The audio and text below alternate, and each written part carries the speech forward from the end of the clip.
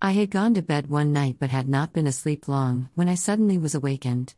When I looked out into my room, I saw a light. I felt I needed to get up and come into the living room, then wait and listen for the Lord. It was very quiet, no sounds coming from outside or inside, just me and the presence of the God. As I sat there in the quietness, I suddenly heard something.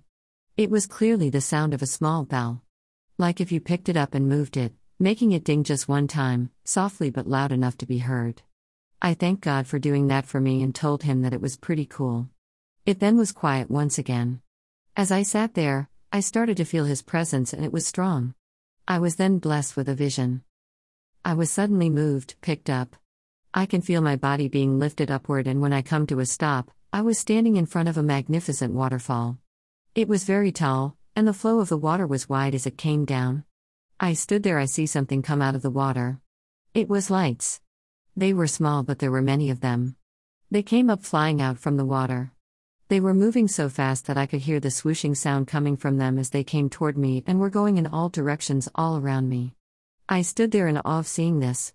I also noticed there were many types of colors, beautiful colors, moving around with the lights. Suddenly, I'm off away from the waterfall.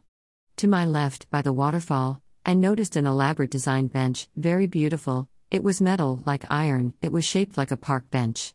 I moved quickly toward the bench, and I knew to sit down. The lights were still moving all around me, and I could still hear the sound being made by them. The presence of the Lord was so strong that tears start to flow. I then hear the Lord's voice, and he speaks to me about something. The sound of his voice is so tender, so soft, so loving, so comforting. As I sat there, I see through the tears a young lamb standing out from me. I then am giving the following story. There was a young lamb who followed the rest of the flock wherever it would go, but each time it came upon a certain field, its attention was drawn to a fence and the forest on the other side. The rest of the flock would never go near the fence, but one day, as they made their way back to the field, the young lamb could no longer resist. It made its way to the fence, then started to step through the wide opening that was in between the wires of the fence. Just before stepping through this opening, it took a glance back toward the flock and the shepherd, but it could not resist. The lamb wanted to see what was there, so through the opening it went and into the forest. As the young lamb made its way deeper into the forest, the darker it was getting, and the sounds coming from the forest sent a cold shiver through the lamb. The lamb did not stop. It went into the forest, and as it did, the more lost it was getting. Suddenly, as the young lamb took another step, just past a big patch of dense forest, it came upon an opening, a clearing, in the middle of the forest. So, the lamb walked out to the middle of the clearing and stood there. The lamb knew it was lost, it was scared, and it was sure it would never find its way back to the flock. As the lamb stood there, it noticed a shadow, a movement, at the edge of the forest.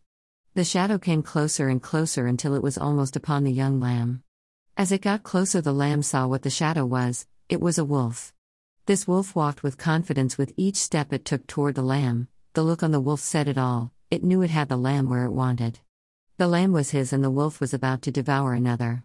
The thing was, just as the wolf came up upon the young lamb, ready to pounce, it stopped in mid-step. The lamb saw terror upon the wolf's face and watched as the wolf let out a loud scream that sent shivers into the lamb. Then suddenly the wolf turned away from the lamb, running away as fast as it could, back into the darkness of the forest. The lamb turned to see what scared the wolf so much. What it saw was amazing. It was a lion. A powerful, strong, male lion, and it was making its way toward the lamb. Then suddenly, it turned, walking back toward the area of the forest that the lamb had entered.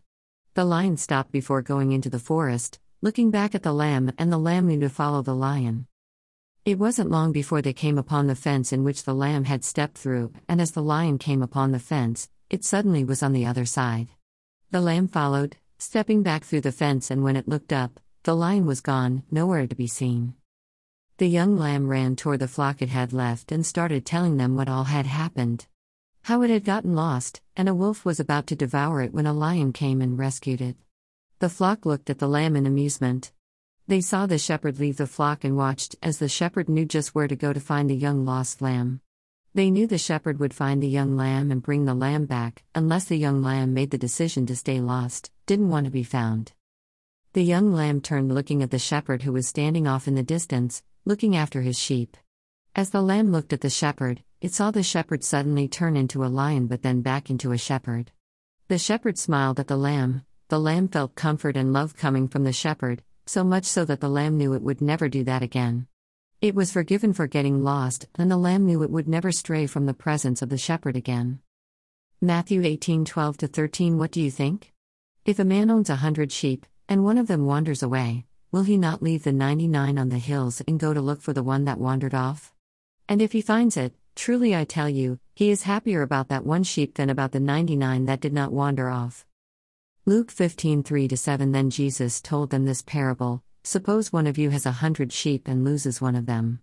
Doesn't he leave the 99 in the open country and go after the lost sheep until he finds it? And when he finds it, he joyfully puts it on his shoulders and goes home.